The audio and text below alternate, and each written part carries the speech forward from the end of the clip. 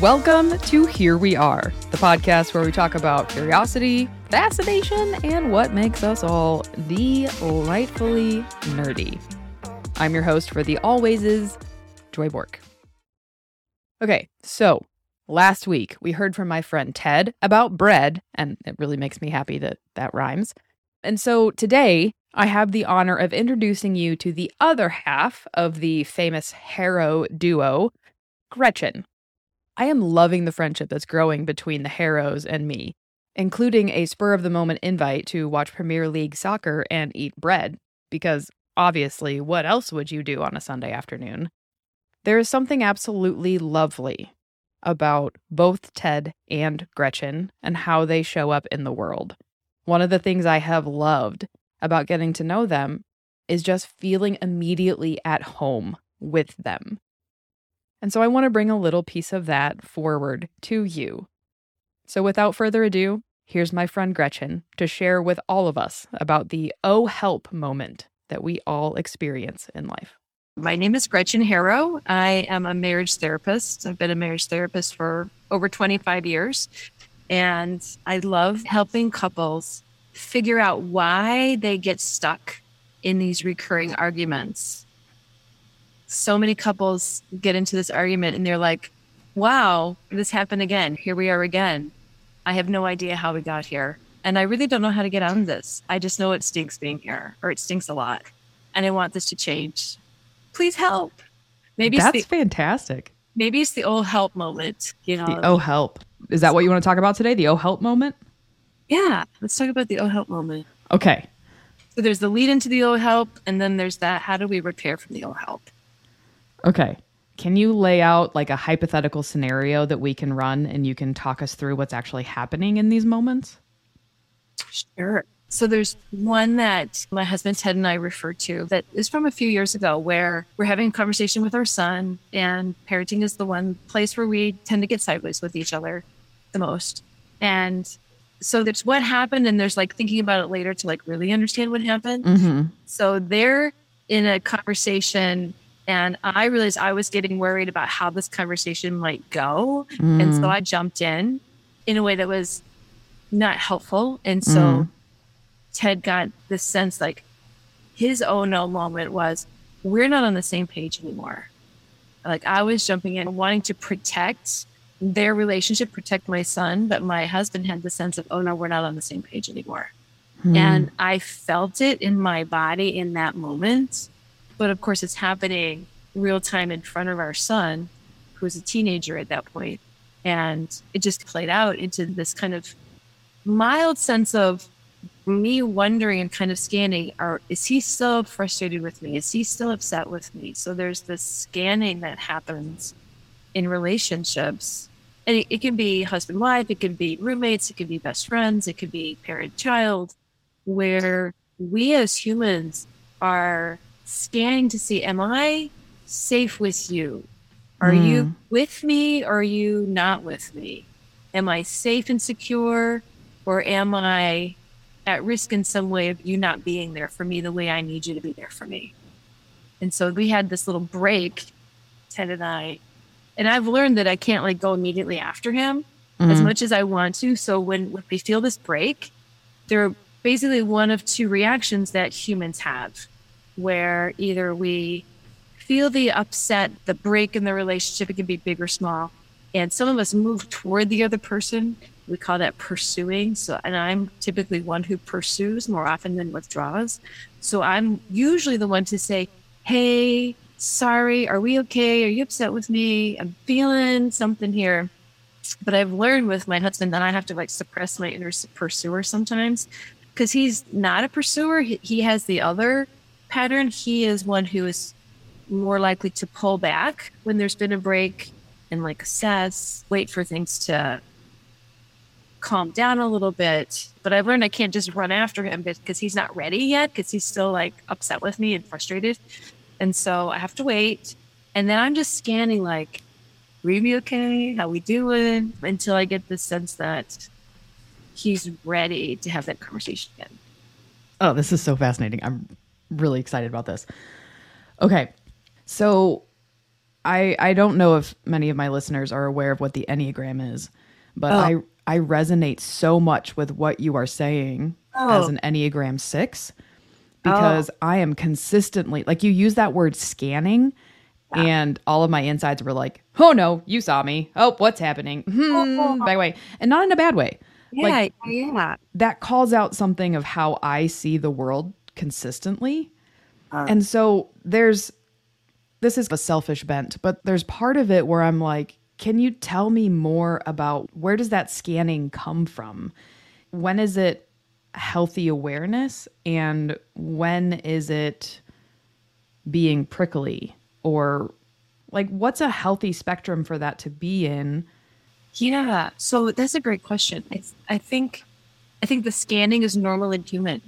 Like whenever we're with a person or even when we're by ourselves, when we're in a group, we're looking for who are my people? Where do I belong? I think that's a normal human behavior because we're social creatures. The therapist words are we are bonding mammals. It's how we are wired.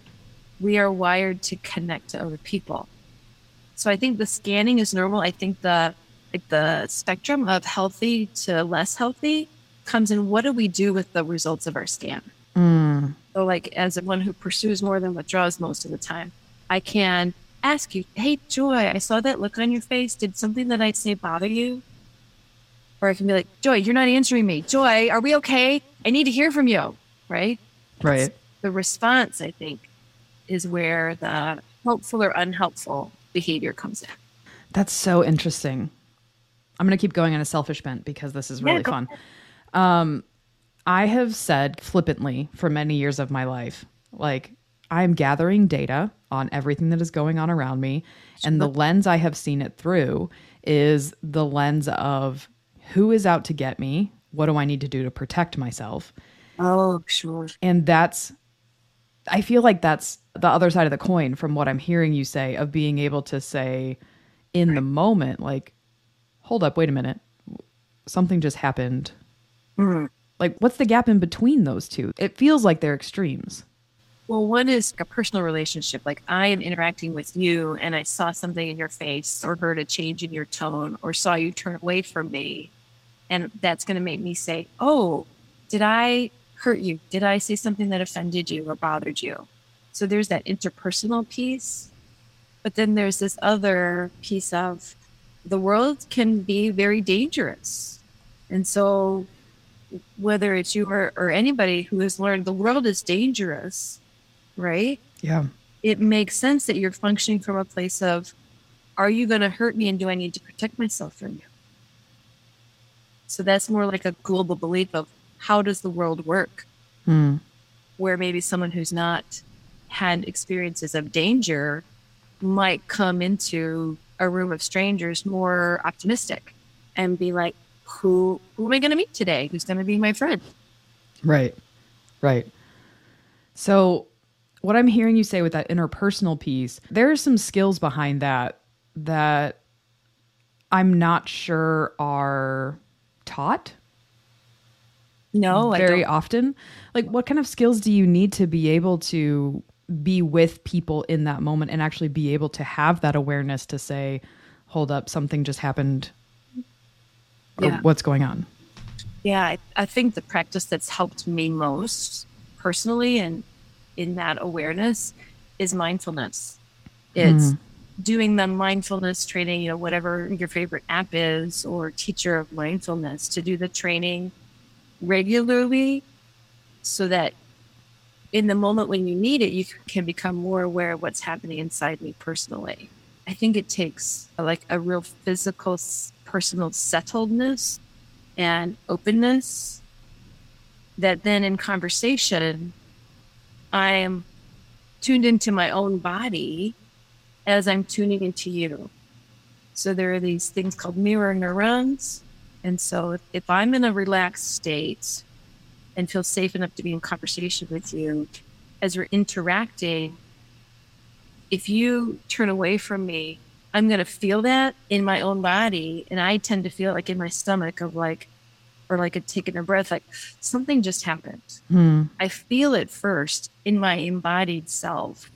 before I have the thought about it, and then the thought comes out.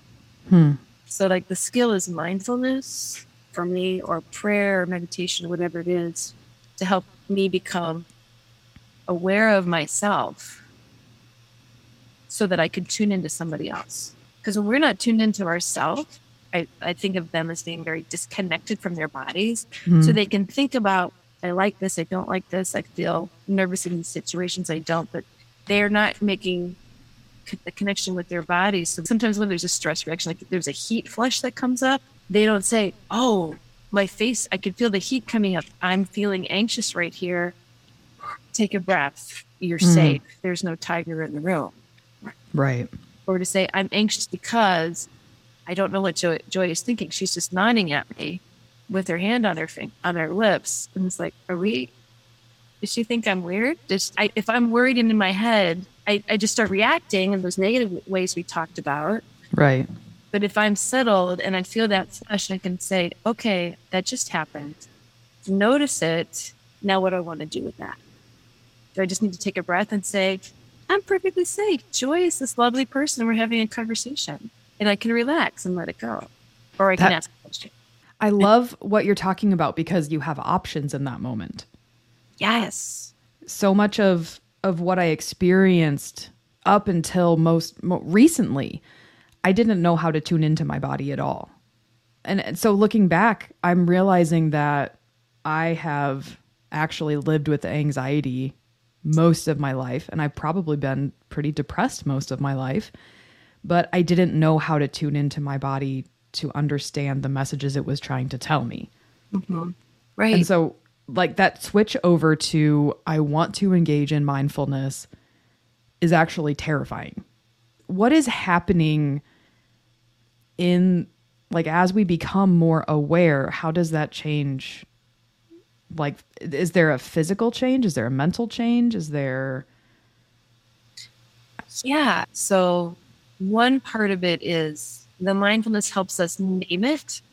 This flush I feel is the stress of maybe I don't want to get the wrong answer.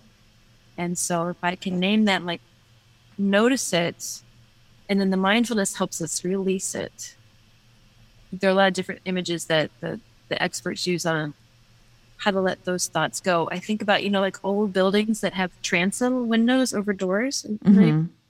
Those are the ones that flip out, right? The ones that flip out for airflow, like in classrooms, you can have the door closed, but still have airflow. I think about, like, there's an expression from an old movie of the transom of your mind. So I think about, I just let that anxiety, I notice it, or that, what does this person think of me? I let that thought go out through the transom of my mind, and I don't hold on to that thought. And you learn that through mindfulness of, I'm thinking, I'm not paying attention to my breath. I'm just going to notice that I'm thinking, and I'm going to let that thought go. Or I'm having a feeling. I'm going to notice it. I'm not going to judge it. I'm just going to say, oh, I'm feeling sad, or I'm feeling anticipation. I'm just going to let that thought go, turn to the breath. And it's the same way in relationships where I'm noticing, oh, I'm feeling anxious that maybe I've offended you. Take a breath. Oh, I know what that is. Now I have a choice. I can ask a calm question rather than gear up for something or like withdraw because now I'm embarrassed that I've said something stupid. Yeah. I love that illustration of the transom of the mind. For those who have been like me and have no connection to their body and might be listening to this, sure. How do you know that what I'm feeling is anxiety? Okay, I'm feeling something. How do I actually identify it? You find a friend. You reminded me of a story, again, with my husband. A friend of ours called him just out of the blue a couple of years ago. And he was like, this friend was like, Dad, something happened. I'm having a feeling. And I don't know how to talk to you. Like in his 50s, right? But somebody who's lived the life of the mind for a lot of his life. And so I think one way to do it is to find a friend and say, this is going on for me. Can I talk to you about it? Can I tell you what I'm feeling in my body? Find a wise friend, obviously, who can help you name it. I think for a lot of us, we didn't have an adult caregiver when they were kids to say, oh, you're so happy. It makes me happy to see you happy. Look at the joy on your face. Or, honey, you're scared. Come here, let me hold you. I know you're scared, but you're safe. So some people have adults in their world who named their emotions for them. A lot of people don't. And so they grow up to be adults and they don't have the words for it. One of the things we do is we'll often give people a list of emotion words. And there's like 5 main emotions. And we have them in the list from like mild to extreme, just to give people a sense of, okay, here's a word that fits my experience. But it takes that time of reflecting. Oh, I love this so much. Oh my goodness. I'm so excited. I don't want to get too far away from your initial through line of, oh, help. Like thinking back to what you were just talking about with the oh, help moment, like what are helpful tools? What are like the auxiliaries around this moment? So the first thing that comes to mind, joy, is, well, it depends on the culture that the person has grown up in. If it's someone who's grown up in like standard white American culture where I need to be independent, I need to stand on my own 2 feet, I should be able to do this by myself. For that kind of person, I think the first thing to try to let into their heart is you were not made to do life by yourself. And so that oh help moment is that moment when your body is saying, I feel alone and that's scary. I need my person. And that is a normal human reaction. It doesn't mean you're weak. It doesn't mean you're broken. It means you're human. I think that's where I would start. So say this person who sounds a lot like me, say this person is wanting to be more curious and say, okay, Gretchen, what are you talking about? All of the data to this point that I have gathered in my life leads to, if I need somebody else, that's the worst thing ever because I have to ask for help because that's a very vulnerable thing. Right. How do you begin creating an environment of safety where that individual can start learning tolerance for those feelings? I love that word tolerance because that's what it is. We talk about the window of tolerance a lot. Some people start with a very small window of tolerance for difficult emotion. And so that's like the mindfulness comes in again. You just notice that. My window for vulnerability is very small. So then you maybe have your one person that you're willing to be vulnerable with. And that's okay. That's where you start. But there really is a choice of, am I going to risk vulnerability and risk being hurt, or am I going to be alone? That's a lot to risk. It is a lot to risk. When a person's been hurt, it's a big risk. And so then, again, it's just noticing. It's like hard things have happened and it's hard to trust, and just being honest about that. The thought of being vulnerable is really difficult. So I'm going to show you, my friend, this little tiny window of me. And I hope that, and if you're someone who I might be able to be more vulnerable with, you're going to be okay with this tiny little window. That's beautiful. Earlier, you were talking about being able to just like name it and let it go. Can you tell me about the power that's behind being able to name something, like being able to acknowledge it? What happens when we are actually able to come to terms with what has been, especially in these oh help moments of like I'm suddenly panicking. Oh help. What does naming it do? I think the first thing that naming something does makes it smaller. Like if I were to say something and you turned away from me, and I have that feeling in myself of like, oh no, oh help, something, this is a new friendship. Maybe she'll never call me again because I just hurt her feelings. So I can name it to say, I'm concerned that I've hurt Joy. It's not, wow, I'm a terrible person. I'm never going to have another client again because this podcast shows me to be a complete idiot. So I can name it as it's this, not that it's small to hurt someone. I'm not saying that, but does my emotion tell me this is global and I'm about to die and never have another friend? Or Right. is it in this moment, I need to make a repair? If Joy is someone that I want to be friend with, she'll receive my attempt at repair. And then it's like, oh, then we're actually closer because we've made it through something difficult. That's beautiful and so complicated because, especially for those of us who are conflict averse, when you move toward conflict, it feels like a separation of the relationship. And so learning how to, I think that goes back to like that, learning how to be aware of your personal, like, do you move towards? Do you move away? Like this whole concept of mindfulness. I wish Joy of 10 years ago would have known this. She's learned it now and she's better for it. But there's so much to this. Yeah. Can I say one thing that came to mind as you were speaking? Absolutely. So it's common for people to think that it's more better to be one who pursues when there's disconnection than to be one who withdraws. And I don't think that's helpful to think of it that way. I think it's helpful to think of they are both strategies for managing distress in a relationship. One moves toward because of anxiety of like, are we okay? I need to hear, I need a sign from you that we're okay, because then I can relax. Yeah. It's just a strategy to soothe my anxiety. A person who is more inclined to pull away, they are also managing distress, but they're managing by saying, I need to take a breath. I need to pull away. It's just a strategy. It's not better. I will say for someone who withdraws, it's helpful to say, I need to take a moment, but I'm coming back. Because that helps the one who pursues to calm down.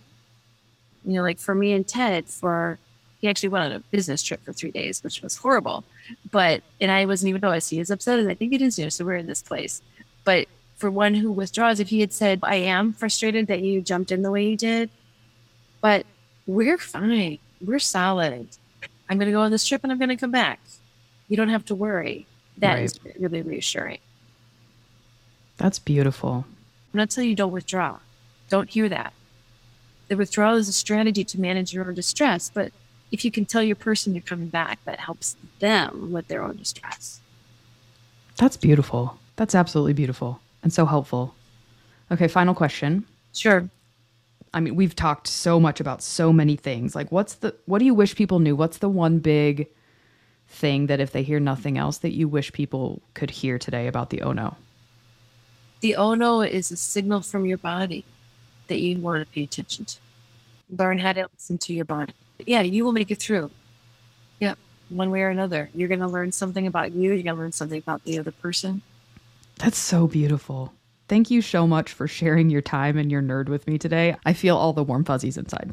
Oh, yay. And where do you feel that? I know an interview is going really well when I feel my eyes tear up. Oh. And they are currently in moisture mode. And it's like, I feel warmth and I feel lightness in the middle of my chest. In the middle of your chest. You're pointing at your chest, so I see. And it makes me so happy. That's what connection feels like. God, I love it so much. And you're wired to want that just like me. Well, shucks. Well, shucks. Thank you for sharing connection with me today.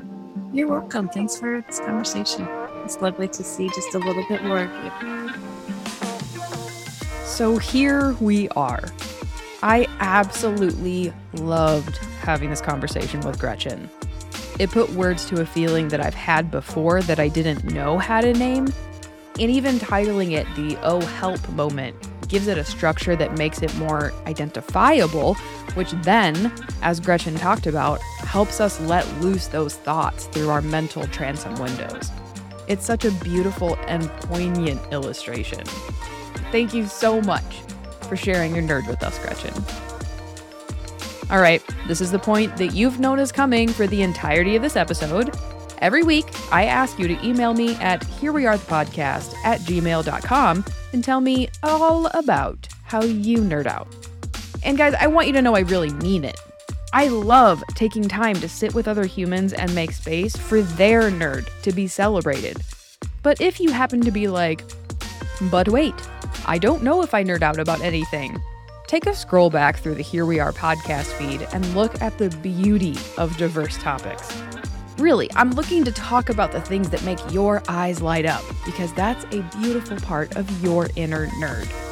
If you really like this podcast and want to financially support what I'm doing, head on over to patreon.com, search for Here We Are, the podcast, and sign up for one of the many, many beautifully and sassily written support tiers that I'm really proud of. Even if you don't contribute, just go over to patreon.com and read them, because I'm really, really, really proud of them. I don't know if you can tell that or not.